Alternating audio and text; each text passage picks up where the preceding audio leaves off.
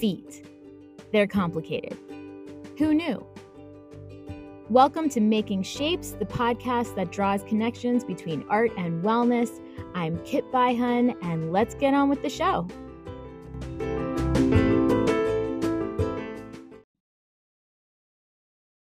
You think I'm joking, or maybe you don't because you know these things. But for me, what started as a casual research project about how cool our feet are turned into something much bigger.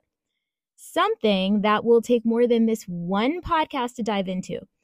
But I will make my very best abbreviated effort to get some of the most interesting bits out there.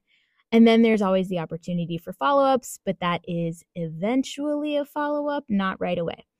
A warning that there are discussions of human anatomy in here that may not be appropriate for children unless you already talk about anatomy with your kids. To continue. First off, human feet are unique because they have evolved specifically for bipedal motion. Our big toes are a big deal in that they were the last part of our skeleton to evolve. They are what propels us in motion as upright, walking creatures, and they make us distinctly human. Moving beyond the bare anatomy of the 28 bones, 36 joints, and more than 100 muscles and ligaments that make up the fantastic workings of our feet, you have got spirituality, fetishism, and cultural faux pas to contend with. So let's get the fetishism out of the way here first.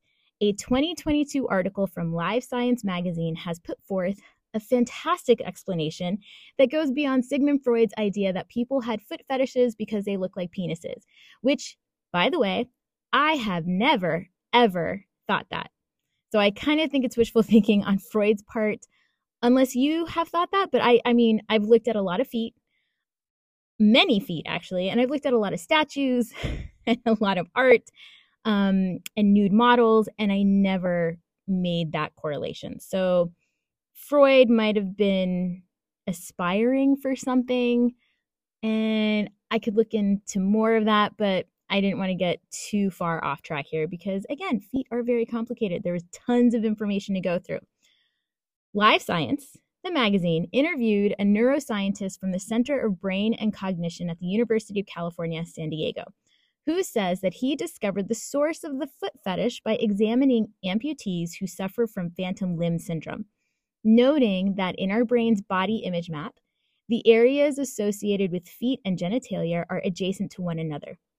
So real quick, our brain's body image map is what our brain makes up in its own process, something it can't see, but it kind of takes imagination and factual representation to figure out what parts of our brain correlate with the parts of our body. So that's essentially the brain's body image map. Real quick, there are better explanations, but that's just out there. All right, so something as shocking to our system as an amputation can rewire those areas in our brain and redirect sensation. So there were amputees in the study that reported feeling sexual pleasure and gratification in the missing limbs, essentially supporting one of the explanations of the brain-foot connection. I can totally see how proximity can lead to approximation. I'll continue with the brain-foot connection in a moment, but I'd like to do a quick touch base with feet and spirituality because wow. The research, the existentialism, the conflicts are so intriguing. Do a quick internet search on feet and spirituality, and a lot of Christian resources come up, but feet are also represented ritualistically across other religions like Islam, Sikhism, and Hinduism. Initially, starting off from what I've read, it was a hospitality practice to wash your feet due to wearing sandals in hot, sandy climates and cleaning up before entering someone else's home. Washing feet then evolved and became an initiation of sorts. Records say that it was used in early baptism rituals and then became a more standard, pious way to demonstrate one's humility and respect if it was done for others. But by that same token, certain instances of feet in different cultures, like showing the soles of our feet or soles of our shoes to someone, or pointing our feet towards a deity, like I read that about Buddhist statues or Buddha as a statue, can be a sign of extreme disrespect. Another aspect of feet that I think I will spend more time digging into because, hello, again, interesting, is feet and sexism. So I'm throwing this out there as food for thought. Just think about high heels, sizeism, pedicures, Chinese foot binding, women in sports, marketing, socks, shoes in general. Give it a thought. See what you come up with, and I would love to actually hear about it. So send me a comment or a DM, and we can discuss in the eventual future follow-ups for feet. So now back to the brain-foot or foot-brain connection. Did you know that about 70% of our brain's movement information comes from the 200,000 nerve endings found in our feet?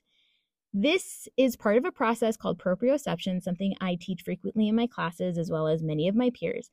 And proprioception is our awareness of the position and movement of our body, essentially where we are moving our bits and pieces and where we fit into the space around us. So hands, feet, when our legs go behind us, when our arms go in front of us or to the side, when we're reaching for things, when we are standing on one foot and balancing something in the other hand. That is part of the process of proprioception, understanding where we actually are in space.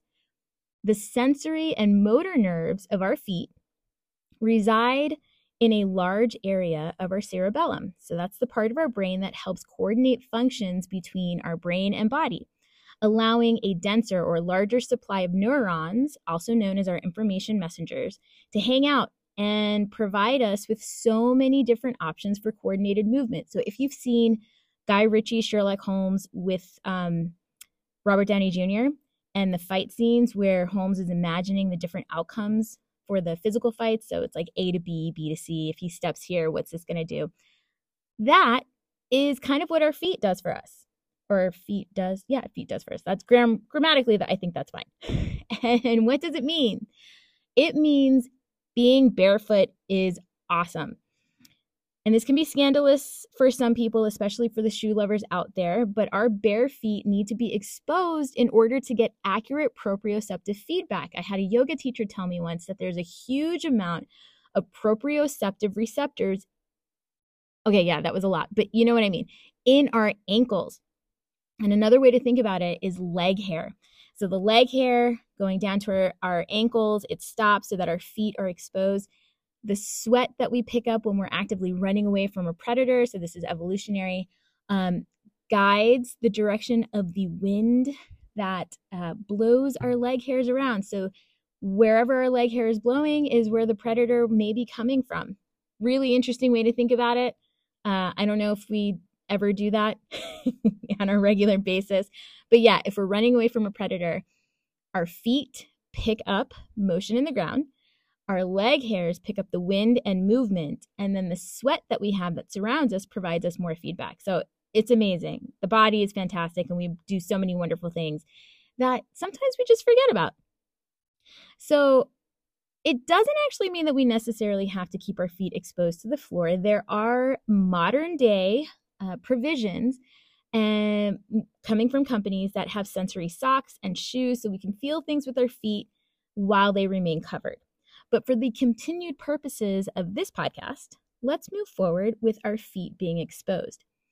2019 was an exciting year. In hindsight, due to it being the last year before COVID, but also it was a big year for feet. Research was published that stated that using our feet as hands could rewire our brain image maps. And it would make our toes as sensitive or as responsive as our fingers. So take a peek at your fingers and then compare their range of motion to your toes. It's a world of difference in the dexterity alone. Then let your fingers feel the surface of the floor. Try to do this with your eyes closed for a moment and see what you notice. Then do the same thing with your toes, eyes closed if you feel comfortable with that.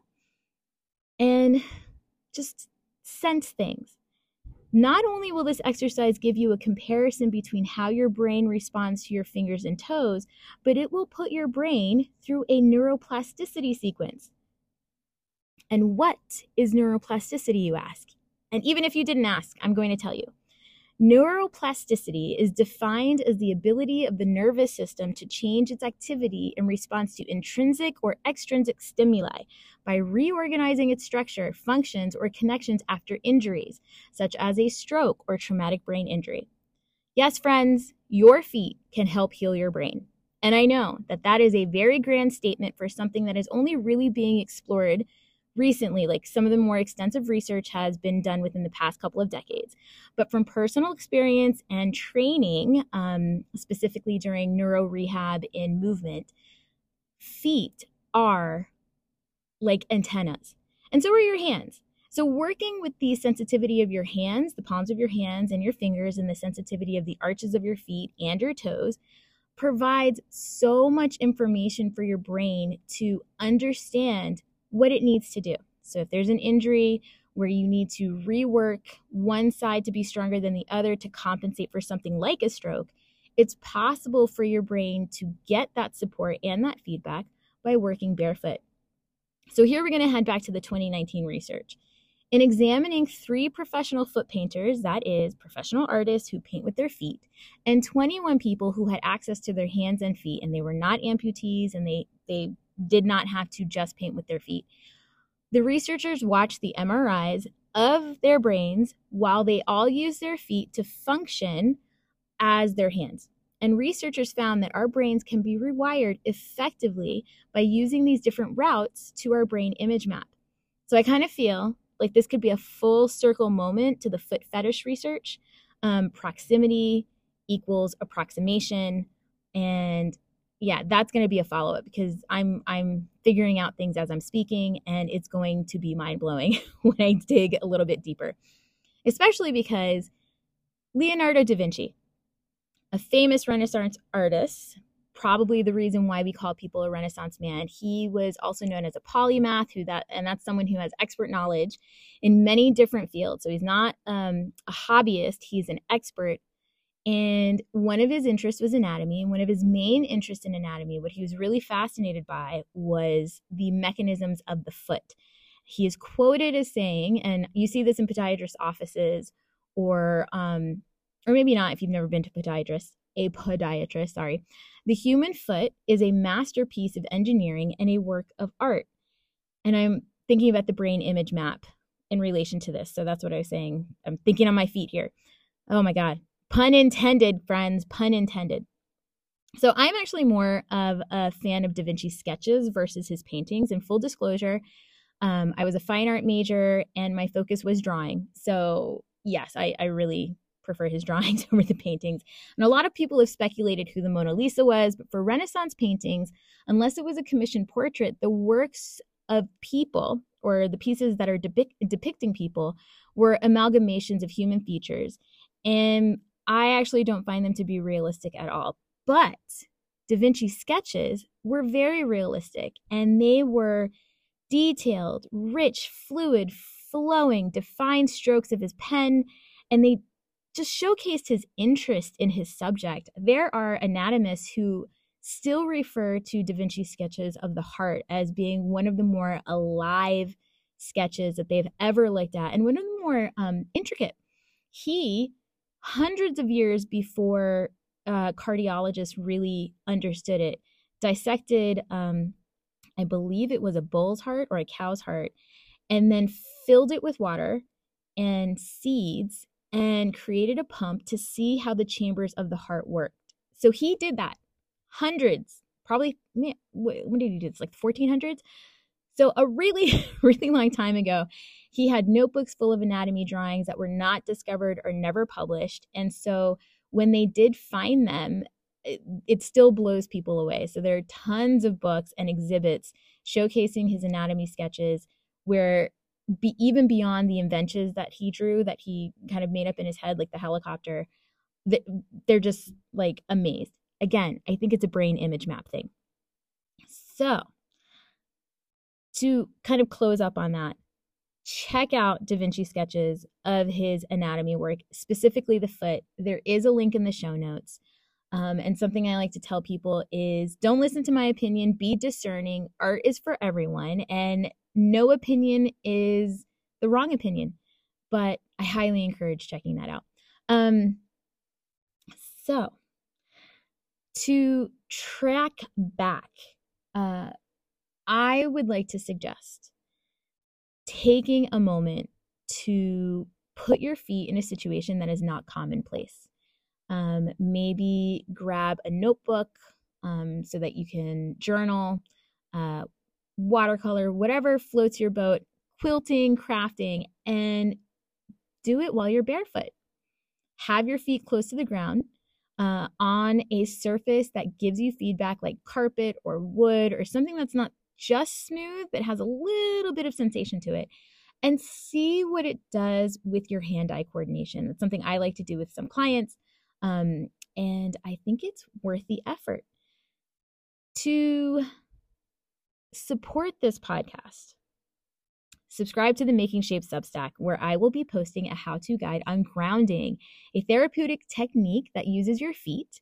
Or you can sign up for one of my movement classes on pilatesdojo.com, check out my merchandise shops, and share the show with your friends and on your socials. All of these links that are relevant to the research that I did and to the support that I am asking for are posted on the Making Shapes website, which can be found in the show notes below. Thanks for listening. Be well and stay awesome.